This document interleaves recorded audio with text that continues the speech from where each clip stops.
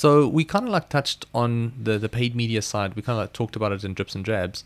So I think in terms of shifting the conversation to the actual advertising space, where you actually have to spend money on the platform, let's talk a little bit about all the different types of objectives you have on LinkedIn and what you can actually do with all of them.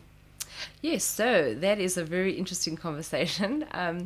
So basically, I mean, you've got a few criteria. So it's from your brand awareness, your engagement, website driver, video views, lead gen. They would really be the foundation of the campaign, as I say. And also what's important is once it's live, you cannot change that objective. You'd have to rebuild. So, often we A/B test with different objectives, and you have to look at those campaigns carefully because it can get quite technical at the bottom end of it. But looking at are you looking for an impression buy, and that bid rate is important, and that rate around that's important, or is it more the actual engagement rates and click-through rates are important? So I think it's absolutely critical that you have those clearly defined objectives up front, and also how you're going to measure it, because I think often there's a drop-off. Is that yes, these campaigns delivering and they're doing their thing, but where's it going to go once that data is in? Are you using that particularly on lead gen as well? Is what is the user's journey through each of these, from the ad basically through to the website to where, your catchment area of the lead? What's the lead life cycle? Is that being measured? How are you kind of tracking all that kind of stuff? Yeah. And what I wanted to say was like it almost sounds like a lot of people are reactive to the advertising, and I think we've seen this a lot with small to medium-sized businesses, is the fact that they start advertising on the platform without a real plan or without a real goal. So they'll go to brand awareness objective and be like, oh, I want to create some awareness for my business, thinking that's going to generate leads. And it's not necessarily what's going to happen, because you have an objective specifically for lead generation or for driving someone to your site. So someone would choose brand awareness, not knowing that that's actually not what they want to do. If you had to peel the layer of the onion, then you'll realize, oh, I actually need leads, or I actually want to drive people to my site. Or even though brand awareness is good thing to do, it also needs to be contextual to the budget that you have available, considering that the platform is quite expensive. So someone would choose brand awareness, they would run the ad, so they would spend 5K, nothing's happened. They see all these metrics, and they go, no, it hasn't worked for us because we hadn't had a single lead. And I think that's what's currently happening to a lot of people. They go to LinkedIn, experiment, because ideally you can do it yourself. You don't need an agency. Obviously, if you want to do it right, and if you want to ensure that you've got a strategic plan and a goal, whatever, you can get someone who's obviously an expert at it. But I think a lot of people go try it out themselves, spend 4 or 5 grand, and don't see a result, and then say, oh, LinkedIn doesn't work. Yeah, I mean, it's also, I think, like when you're planning your campaigns as well, is make sure all the techie stuff is set up. And why I say that is because ultimately, even if you're doing a brand awareness campaign, is if it's driving through to that website and your tags are running, you can actually get that catchment area building on LinkedIn, so that your next campaign is now massaging them down that sales funnel in a richer way that is more on point for what they're looking at. So say for instance you've got an IT system that you're selling, and you're looking for new prospects. So they might not be aware of your brand or the services, whatever it is. So yes, okay, I'm going to do a test of brand awareness and engagement, and I'm going to I cannot stress A/B testing is so critical on this platform because of exactly your conversation around, what are the metrics and why are people doing this, So if on both of them you have your insight tag set up on your website, means that that person, fine, they might not be a lead today, but they click through and they were, their interest is piqued enough that they went through to the website. And either it lands on a particular page orientated around the product you are pushing, or it's a homepage, whatever your strategy is then you've got that person building on the back end. There's an audience building up. So say for instance you've got your homepage audience building up, so that the next campaign is that you can start then moving them closer to that lead. Because ultimately, a banting lead is you're going to pay for that. Obviously, there's a more premium, and I mean, this is not only on LinkedIn, it's right across. Do you call it a banting lead? Yes, a banting lead. Why? So a banting lead is basically someone who's ready to buy. Okay. But obviously there's a long... So like a hot lead, basically. Yes, it's a long journey to get a person to be that banting lead. And, you know, it's just, you know, you might need 10 to 20 pieces of content and touch points to convert that person. So that's why I think lead gen is quite a complicated science in itself. You know, it's not instant. You know, you've got to catch a person at point of inspiration and that they need the product, you know, or want it or whatever. You know, if it's retail, it might be a bit different, but no, 100%. And I think essentially also depends on the ticket item that you're selling, because the higher the ticket item, the more work you have to do in convincing this prospect that this is for them. And I always say, the sale only happens when value exceeds price. Yes, Now, what can you do with your LinkedIn campaign that's going to help them understand the value? Absolutely. Because that's what it comes down to. And I think a lot of people don't get that. They're like, we have an IT solution. It's going to help you grow. Here's why you need to buy it. The business owner is never going to just invest 20 grand a month for that IT system or whatever it might cost if he just thinks it's going to help him grow his business, because his first question is to be like, how is it going to help me grow my business? Why is it going to help me grow my business? Do you even know what kind of business I'm in, and how sure are you it's going to help me grow my business or run my business more efficiently? And I think people don't necessarily really, again, I like referencing the layers of an onion, but people don't do that. They just kind of like say, this is going to help you grow, but there's all these layers that the decision maker has to go through and kind of like understand. And I think from what I'm hearing you say, like, it's really, really important to plan your campaign appropriately and accordingly, because you can't just go and start experimenting randomly unless you've got an endless budget to play around with. But you need a goal, you need a clear objective, and then it's about really getting to that point of, okay, cool, how am I going to articulate what I need to articulate to answer the potential questions this decision maker might have at the end of the day, in order to get them down this funnel. Yeah, and I also actually want to add, there's some interesting units on LinkedIn as well, that if you have an active company page, so your organic presence is quite strong, there's already, you know, a fairly strong brand affinity on the platform in your segment. I mean, you might be quite niche, you know, is that you can also use things like a follower ad and a dynamic ad. So they will only appear on your desktop, but they almost look like a recommendation from LinkedIn. And that's really a nice way to leverage growing your organic base if you are obviously quite active on the platform, because that can also help lead gen campaigns further down the line, because you can actually target your followers of your company page. So, you know, you might even have a unique campaign just for those members, because you know they've bought into the brand, they're interested in the content that you're sharing, and now you would like to perhaps educate them on maybe a new introduction or a new technology that the business has, and you can take it from a far far focused way in terms of your targeting. So there's a lot of room to play in terms of being a campaign manager on LinkedIn, but don't make it too complicated either. I mean, you don't want your head spinning, you know.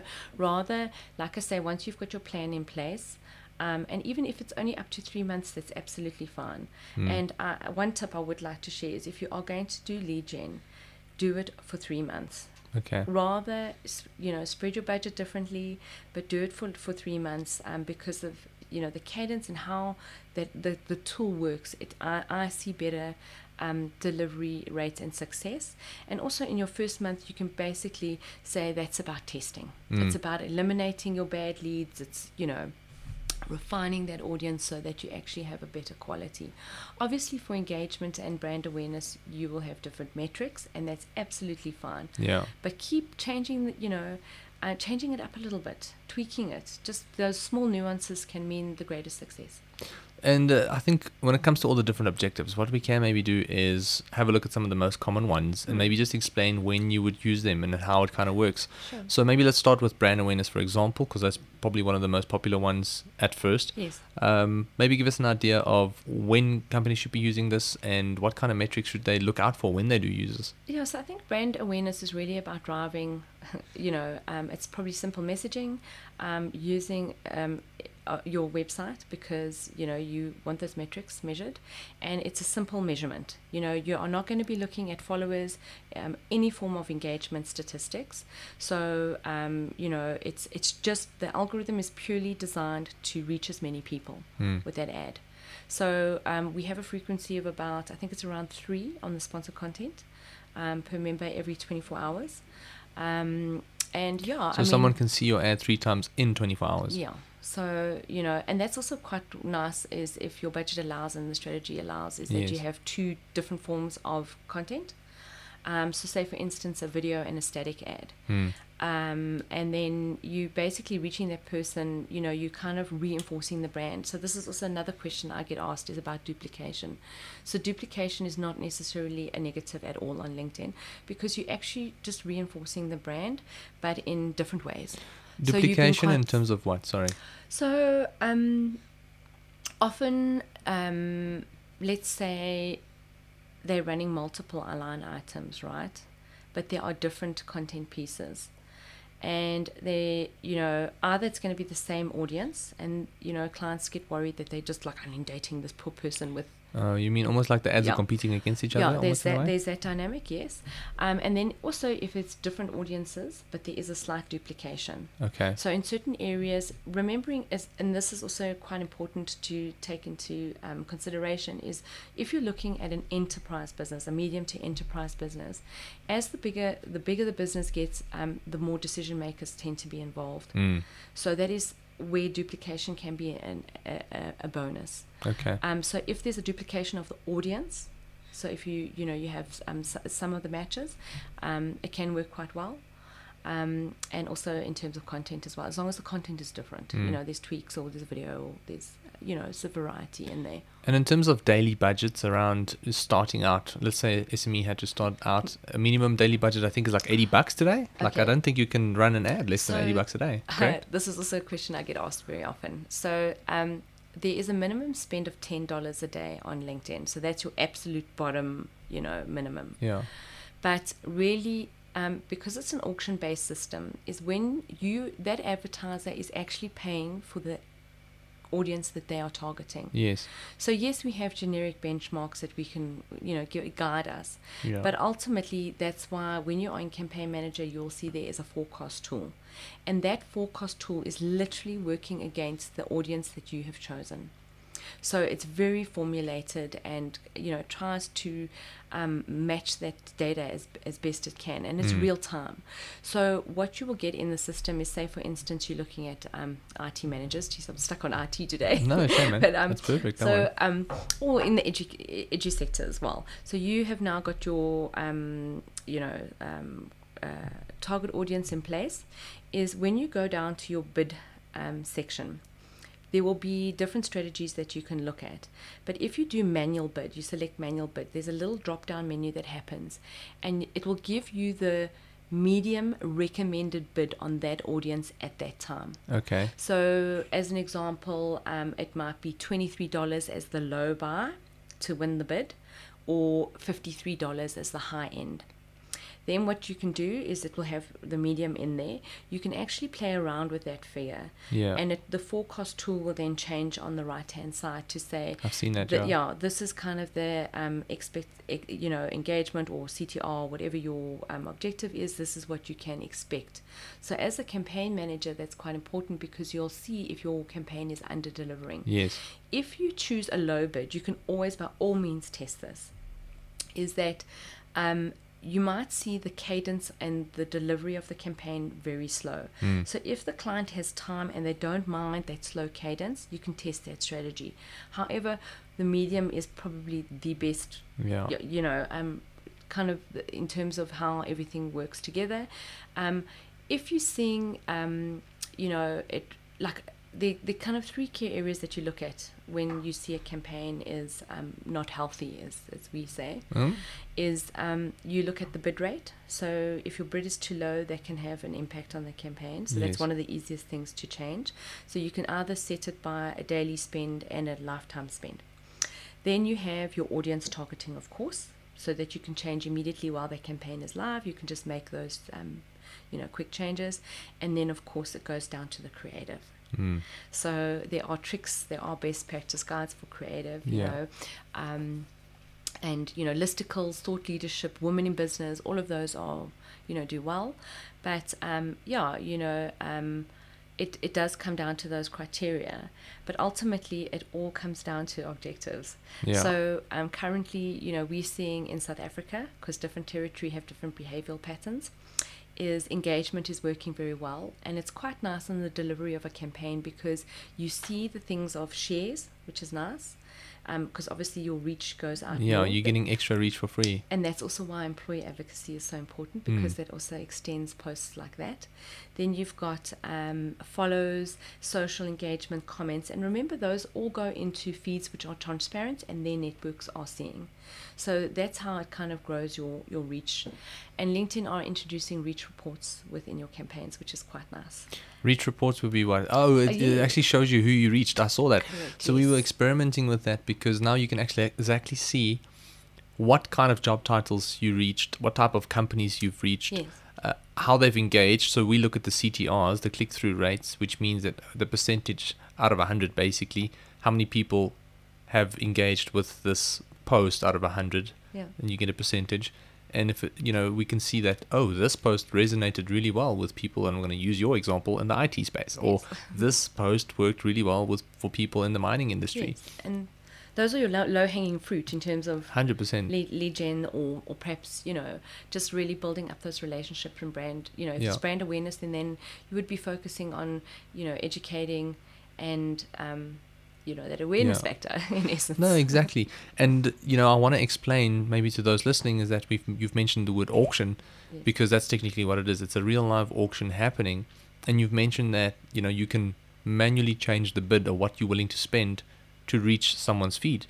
And I think I've explained it like this, and this is the best way to kind of like articulate it, is that it's actually, for those of listening, like, have you ever been to an auction? It's like literally where they say, I've got 100 rand over here, I've got 100, I've got 150, do I have 200? I've got 200, do I have 300? I've got 300, 350, and that's 1,000 rand to the guy in the back. And that's essentially technically what an auction is. And that's what's happening in real time based on machine learning, artificial intelligence, and all kinds of algorithms. Brands technically competing against each other for that feed, right? Yes, well, similar advertisers in terms of their target audience. But I must also emphasize is that the second bid wins the auction, because otherwise people are going to say, well, geez, it's going to skyrocket. I'm paying like it's just... so the second bid wins the auction. It's actually the second win, listen to me, the second bid wins the auction. So it actually is more fair to the advertiser as well. Okay. It's well, you as an advertiser don't have any control over this, obviously, because that's the algorithm. All you can technically do is just set your bid and hope for the best, and then look at the report and see how many people you've reached. Or what you do is, like, you can do an auto bid, so that also works for massive campaigns. It's actually better to set an auto bid. I think that if you there are quite a few tricks if you're working on a smaller budget. Is CPC buys tend to be more expensive, but then obviously you literally, if that is the criteria and the click is of high value to you, I totally get that strategy. But it really is about, like I say, A/B testing. So maybe a first-time advertiser could do the same piece of content, the same audiencing, and different bid strategies. Or they could do the same content, different audiencing, which would mean different bid strategies by nature, because the cost of the audience will be different. They might be quite similar, but there'll be differences. So also it depends on the activity on the platform. So they're very popular audiences. So for instance, anything with mass affluent, C-suite and above, graduates, students actually is very popular. Because of the edgy guys use LinkedIn very successfully. We've got an education client. Yes, So they really are growing more and more on the platform. So quite interesting. We work with the sales teams and the marketing teams in terms of this in the edgy space. And it's fascinating because Facebook can give the volume at a very low rate, but not necessarily the quality. Whereas LinkedIn's kind of the opposite, where it's maybe less leads but higher quality and better conversion. So some of our clients, we're kind of training them to now start measuring the lead cycles. Someone might show interest in, say, an MBA this year but can't afford it, or there are other issues in play, but it doesn't mean that that's a cold lead, maybe for now, yes, but to keep the conversation and contact going is very imperative to successful future campaigns, and that person eventually does come back at a better time. So we're trying to kind of have all those, measurements in place with a business. But yeah, I mean, just coming back to that first time advertiser, it is about experimentation. And like I say, rather do it like a 3-month cycle is a winner. I just personally see campaigns really coming into their own, the bid drops rates. So consistency is key to, Correct. I think, better bid rates, better, audience targeting, because you've got demographic click reports, you've got a whole bunch of, background information that you've maybe sourced from the website, and that helps you improve those campaigns month on month. And in terms of the post-engagement objective at the end of the day, or the engagement objective, how would that be different to awareness? And again, what do people need to be cognizant of when they're going to run those type of campaigns? Yeah, I think, it's very important that, like say for instance, engagement. So when you go into Campaign Manager, there's a little question mark button that you can select, and it will go into an explanation of what that algorithm does. And if it's an engagement campaign, it will give you that it does, it will measure all the follows, that everything that happens, it clicks everything on that unit. Whereas on a website driver, as an example, it will only catch that click that goes to the website. That's it. That is it. There will be nothing else. Well, in terms of reporting, right? Yeah. So it can be a bit daunting, because you think, geez, this campaign doesn't look like it's performed, but it on that objective, it actually has. So you might see on a click-through, it's a lower CTR rate but a higher impression rate. Whereas in an engagement, it's the other way around. Okay. But like I say, I'm talking very generally. I mean, No, this for is sure. very, very general. Thank you. Because there's just such a variety of criteria that can impact this. But I cannot stress enough is really think about the objective as your first building block. So, like I say, do a brand awareness with an engagement line item and see what you get from that. And that will give you good guidance into terms of future campaigns for that business. Okay. So again, when it comes to the engagement, that is obviously different to brand awareness, and this is the algorithm, correct me if I'm wrong, is going to be showing that ad to people who are actually more prone to engage, because the algorithm can pick up whether, because you get a lot of people who are very, I look at my wife and she's the classic kind of like just in the back looking at what's happening. She doesn't really comment, share and like and engage with posts. She just scrolls. So you get people who just scroll and consume, and then you get people who actually interact and are social. And the algorithm obviously can pick that up. Therefore, correct me if I'm wrong, the brand awareness ads will be shown to people who are not necessarily going to engage, because they're more of the consumer type of person, versus the engagement ad who's actually going to be shown to people who are more prone to take action when it comes to seeing the post. So it really is, you'll see it gives you quite clear definitions of to serve to as many people, you have that interest based down. So I mean, it's it definitely is something to be experimented with. And I mean, like video views, it's also quite interesting is if you have a video run as engagement versus video views, once again, the algorithm will work specifically to focus on that the video gets viewed, in that line item. So people are going to click like, comment and share on that video ad, which is you've used. And just to break down how the campaigns are structured, you've got campaign level, ad set level, and ad level. Campaign level is what you want to do. Ad set level is kind of like who you want to target and your budget kind of vibe. And the ad level is what are you going to show, what are you going to say, type of content. And if you consider the fact that on the engagement side, you can run a video. However, it's an engagement different objective. metric, So people are going to see the video, but they're going to click like and comment and share. But if you choose a video objective campaign, you're going to get more views. Correct, technically, because right? it's designed specifically for that, yeah. Mm. But I mean, you will still get the metrics. Actually, I'm glad we're speaking about video as well, because video, so how you post a video organically on your company page is not necessarily the same specs as when you post a paid campaign. Really? Yes, and it's actually something to be aware of.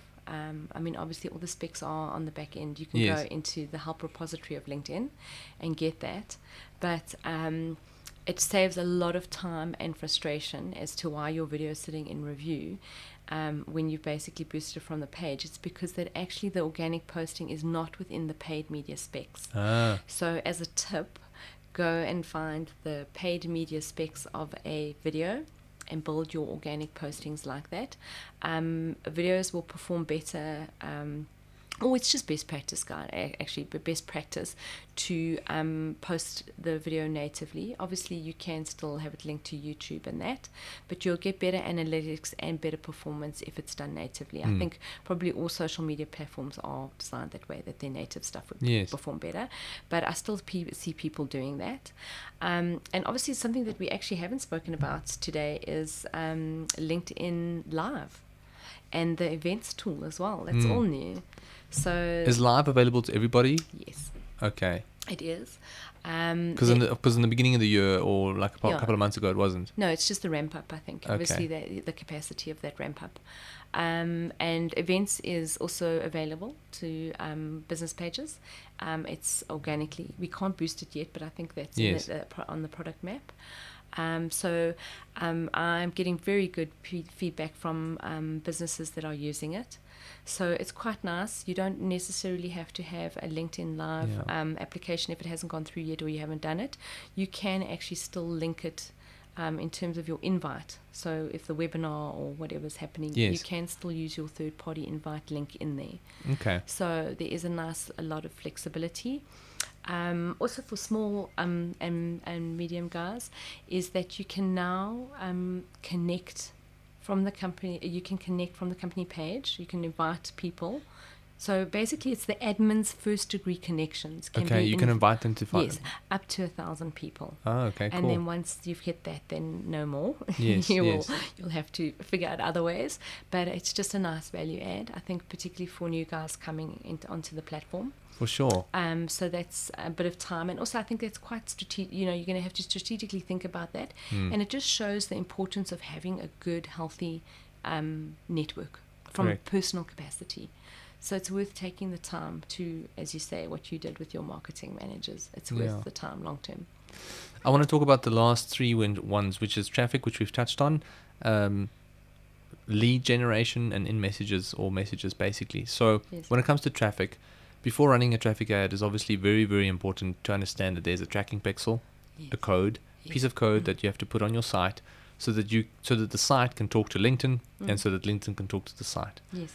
And a lot of people don't do that. So when you are running website traffic ads, essentially you're missing out on a lot of additional insights, which could help you improve the campaign and even your business, essentially, purely because you forgot or you didn't know that there's a tag to install. So maybe tell us a little bit about the tag, what you can do with it, and all that kind of stuff. My favorite subject at the moment. Cool. I'm doing a lot of this digital hygiene to help clients. So very, very important is that firstly, the webmaster must take that pixel. It's a bit of JavaScript. It's quite nice because it's just one pixel that does so many things. It needs to be implemented on the global footer or header. And this is actually quite important because it's something I've recently picked up, is that if it isn't done on the footer or header, of the global, site, obviously, the global footer or header on the website, is that what happens when you introduce new landing pages into a campaign is they do not get tracked. Okay. So it's one of those nuances that is so easy to overlook. So just ensure with the webmaster that it is on the global footer or header. Yeah. Often it just gets put on the home page, and then what you will see on the back end is you'll see that page is firing, and then the others aren't, and then you don't understand why that's happening. So it's just because the inside tag is not implemented correctly. So that's the first step. Secondly is that with that once it fires, you see it pretty quickly. You'll definitely see it within 24 hours in terms of the back end that Nice. it's communicating on your campaign. And it's a little green Yeah, little light that you get. says, 1 minute ago, active, whatever. Yeah. Okay.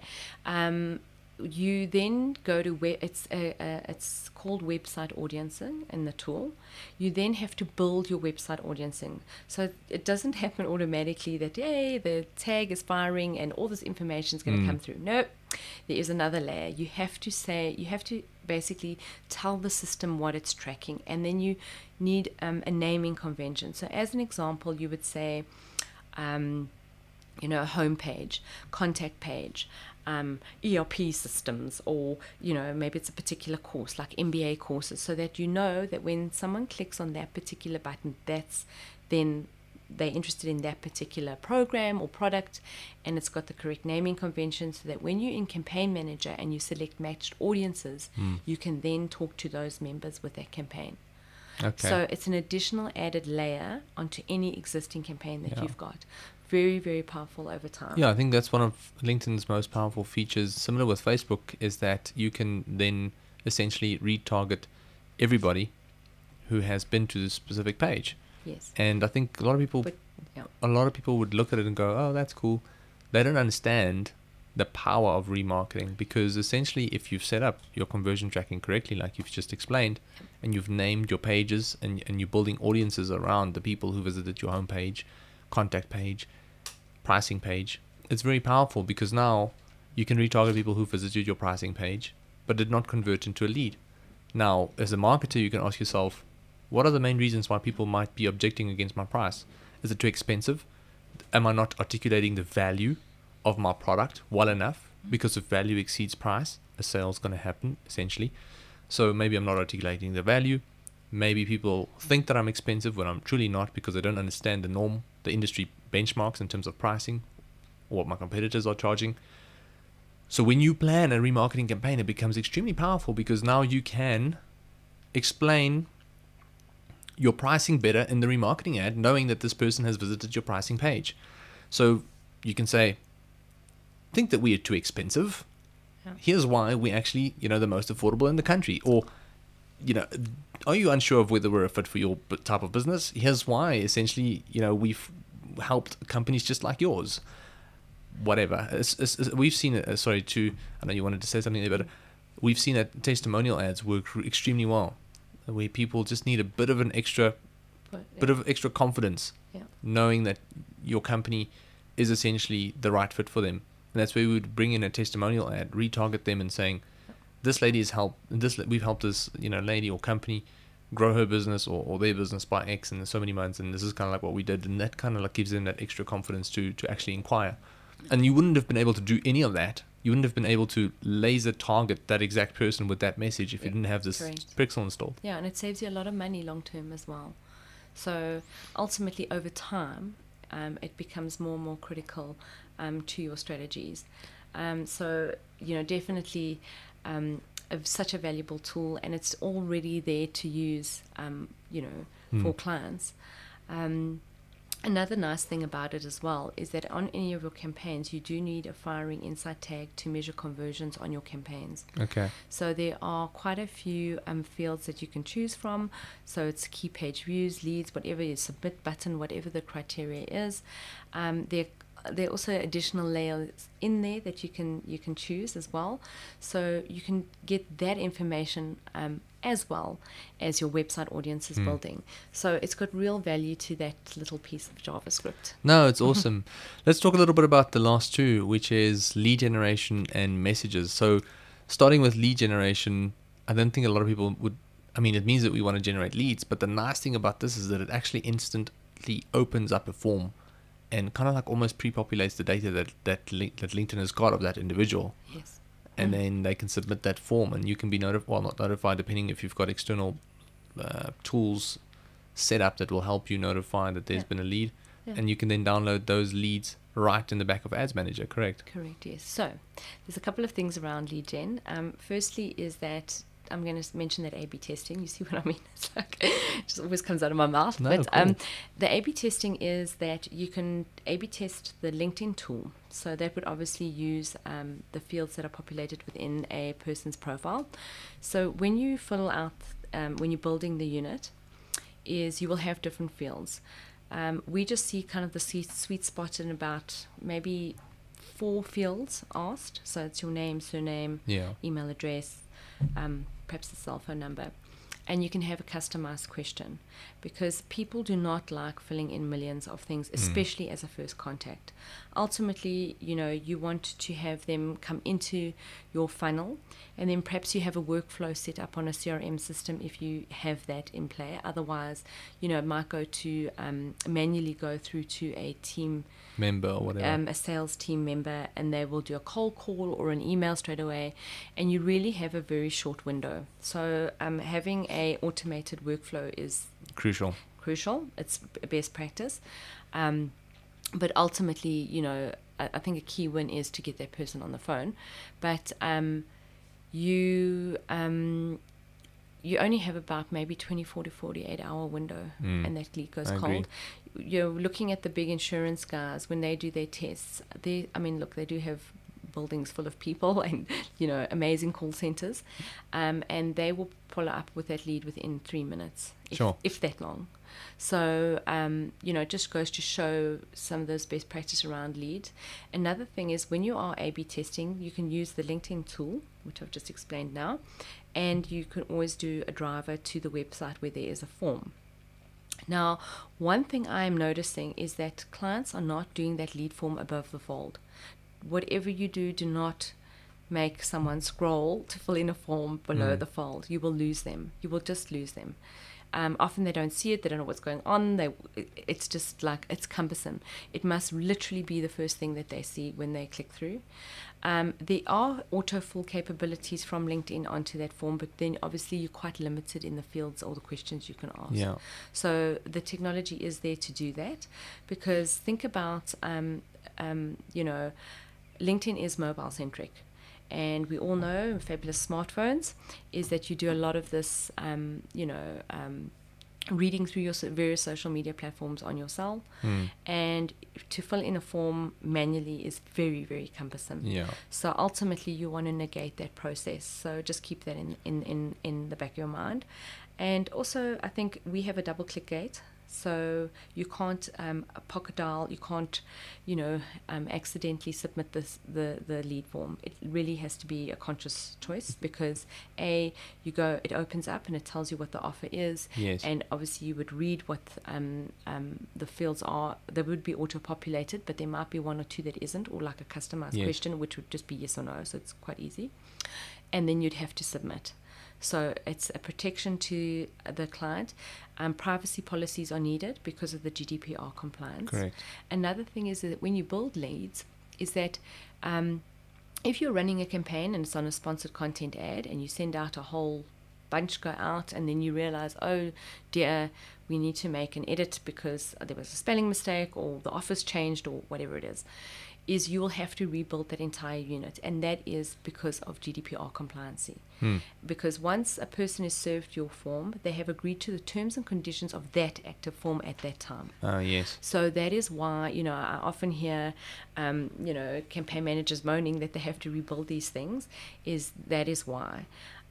So it can be a little bit more. That actually makes sense, because GDPR is exactly that. Correct. Like, what exactly did you sign up for? Yeah, and all your terms and conditions are there in the privacy policy, which normally lives on the website. So often I see people who are new to lead gen in the digital sphere haven't done the private policy, but you can find that anywhere on the web in terms of what you need to put in there. It's quite easy. But that is a criteria. It's not even worth starting the build on a lead gen if you don't have that link. So just another tip in terms of size. Have a privacy policy page, or Correct. some page on the site where you are explaining exactly what's going to happen with their data. Yes. The nice thing about lead forms is that you don't need a site technically that's super user friendly, or has got, if you're in the process of building a site and you want to start running campaigns, the minimum requirement would be just to have a privacy policy page at least. Yeah, Because the LinkedIn lead yeah. in form technically acts as a quick landing page where Correct. you can get a little bit of an idea of what the offer is, and then you can leave your details. Yes, yeah. And I mean, also it's very important to understand where that data goes. So the data is encrypted and it will stay in the back end for 90 days. If you do not use that data, it will automatically be deleted. Okay. So this is also quite important, especially for enterprise guys or maybe the bigger, larger, like medium-sized companies, is that if it plugs into our CRM, it's delivered real time. So all leads are sent to someone real time. So whether that's through an automated CRM system that plugs in, and I mean, LinkedIn has APIs for almost everything. I mean, they're pretty jacked up in terms of that. Or you could just have something like a Zapier to build a bridge to send to a team leader email. But ultimately, you know, you can, as a campaign manager or admin on that campaign, you could download those leads and then off you go, you know. But in terms of the LinkedIn space, it's highly protected. It is never on-sold. You cannot use them anywhere else. It's pretty much the same as your ingestions as well. It's you know, if you're not actively using them or refining them within 90 days, they'll get deleted. The lead form is pretty powerful, and I think you've mentioned something which is very, very true, is that the more questions you ask, the less people are going to complete the form, because you're creating friction. People don't like friction. The nice thing is, the more questions you ask, the people who do complete the form are going to be higher quality. So it's about finding that balance at the end of the day, and testing out what works best. And you also mentioned custom questions, which is really important, because the point of the lead form is to qualify your prospect, so that your sales team doesn't sit and speak to someone who's not qualified to buy your product or service. And I see this all the time. People think that they are going to convince someone to give them their money, as opposed to spending your time and energy on people who are already interested in giving you their money. That's essentially how it's going to make your business more efficient. It's about having your sales team or yourself reaching out to somebody who is more qualified and someone who is essentially ready to take the next step. And that's what the custom questions will allow you to do. But again, you need to be cognizant of the fact that the more questions you ask, the higher the drop-off will be. Yeah, I also think it's like it can be industry dependent as well. So engineering, mining, you could maybe have a more formulated, longer lead form. You know, there are sectors that are quite niche where people are open to you know, sending more information through because of what it is.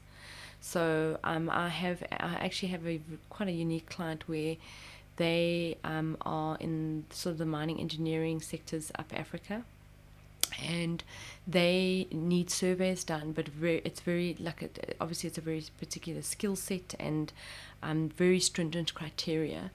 And you know, they need these people kind of to fill up these 10-minute surveys. So it's not exactly a short, quick exercise.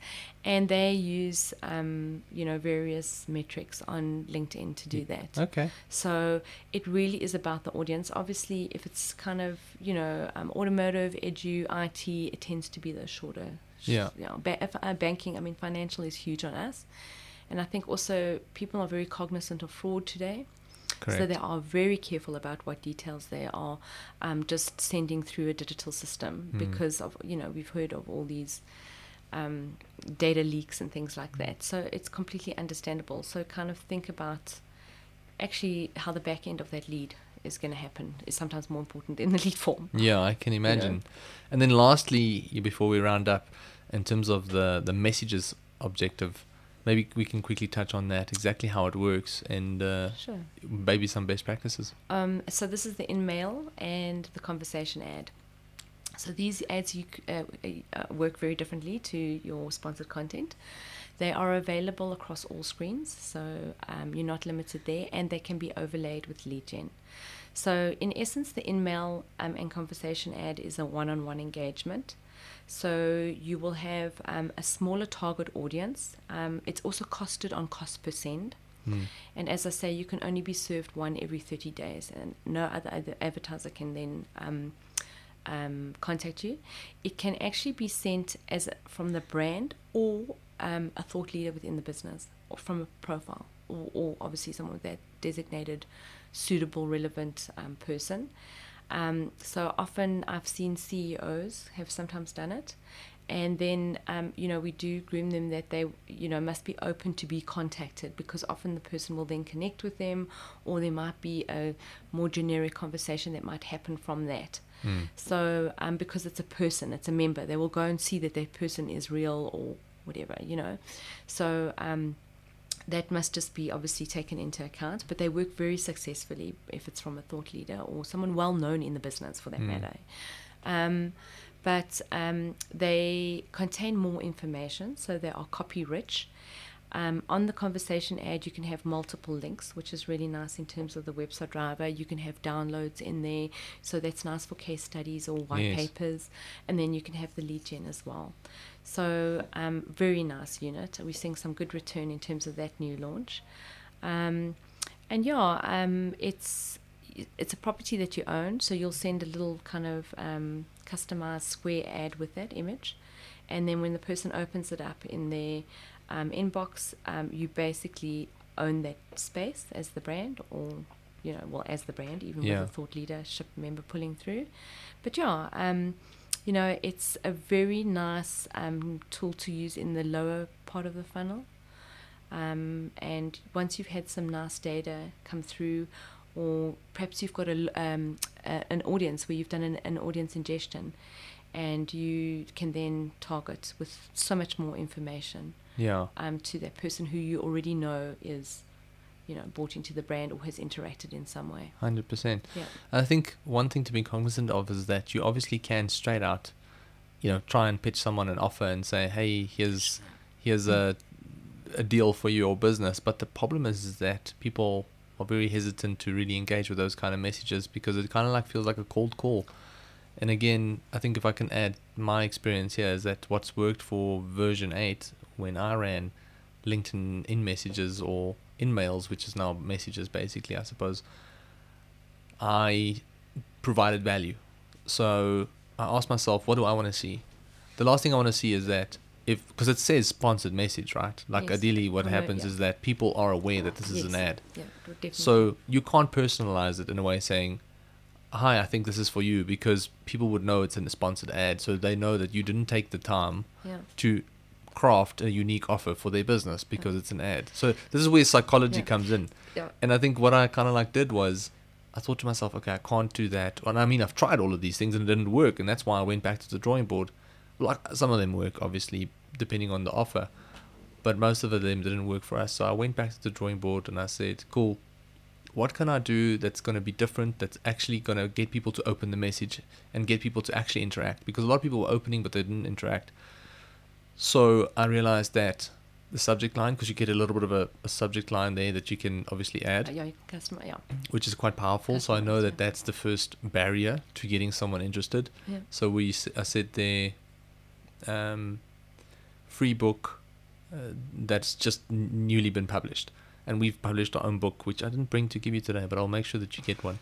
But we published our own book, and I had the e-version available, so I said free book that is just hot off the press, and basically they would open it, and then I would just articulate that I want to give them the free version, and just for some feedback. They're obviously a marketing manager, so this is going to benefit them. And we had massive engagement on that, which was really, really powerful. And we collected a lot of people's contextual email addresses, right? Yes. Purely because of the fact that they wanted that ebook, which was a published book. So they're getting a 250 Rand book for free in exchange for maybe just giving me some constructive feedback, or maybe just telling me what they thought. And now I'm connecting with my ideal prospects, which was very cool. I'm gaining their emails and that kind of information.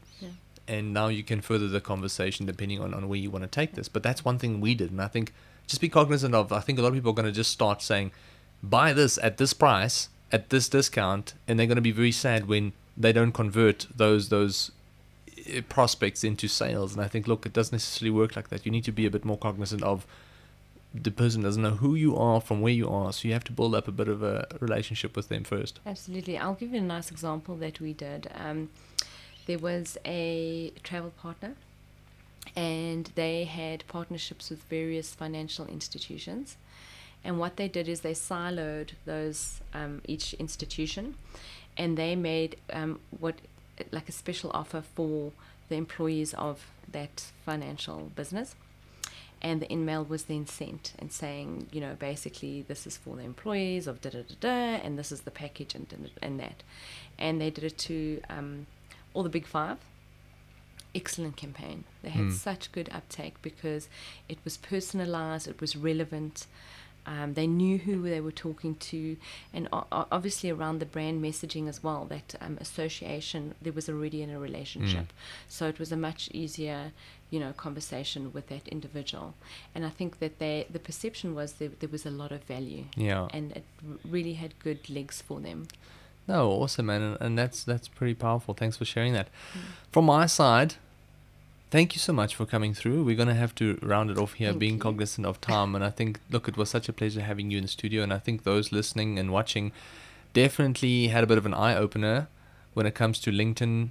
It's been an underrated platform, still an underrated platform. I think people are not aware of its fully the full capabilities of this platform.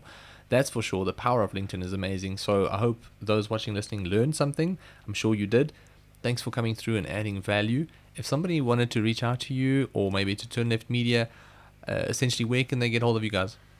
Well, they can definitely reach out to me on my profile. They can send me a message just so that I have an understanding of, you know, where they're from. And your profile is Anthea. Maybe just spell your surname. my surname is Chittenden. So it's a Chittenden. And I mean, you can, of course, reach out to any of us at the team at Turn Left. I mean, you know, we are nationally based and we have people in key areas of Africa. So Kenya, Nigeria, Ghana. I think we've just we've just extended into there. John Bowles and Maurice Schreef are the directors. So John is based in Cape Town and Maurice is up here in Pretoria. Nice. So yes, I mean, we are always open for conversations. We do offer training as well. So yeah. Tell me Just in the reach out. website address, turnleftmedia. Kosa. Awesome. Yes. You guys can go check it out if you want to learn a little bit more. Thanks again for coming through. All the best. You guys have a great week. And Anthea, thank you. Thank you.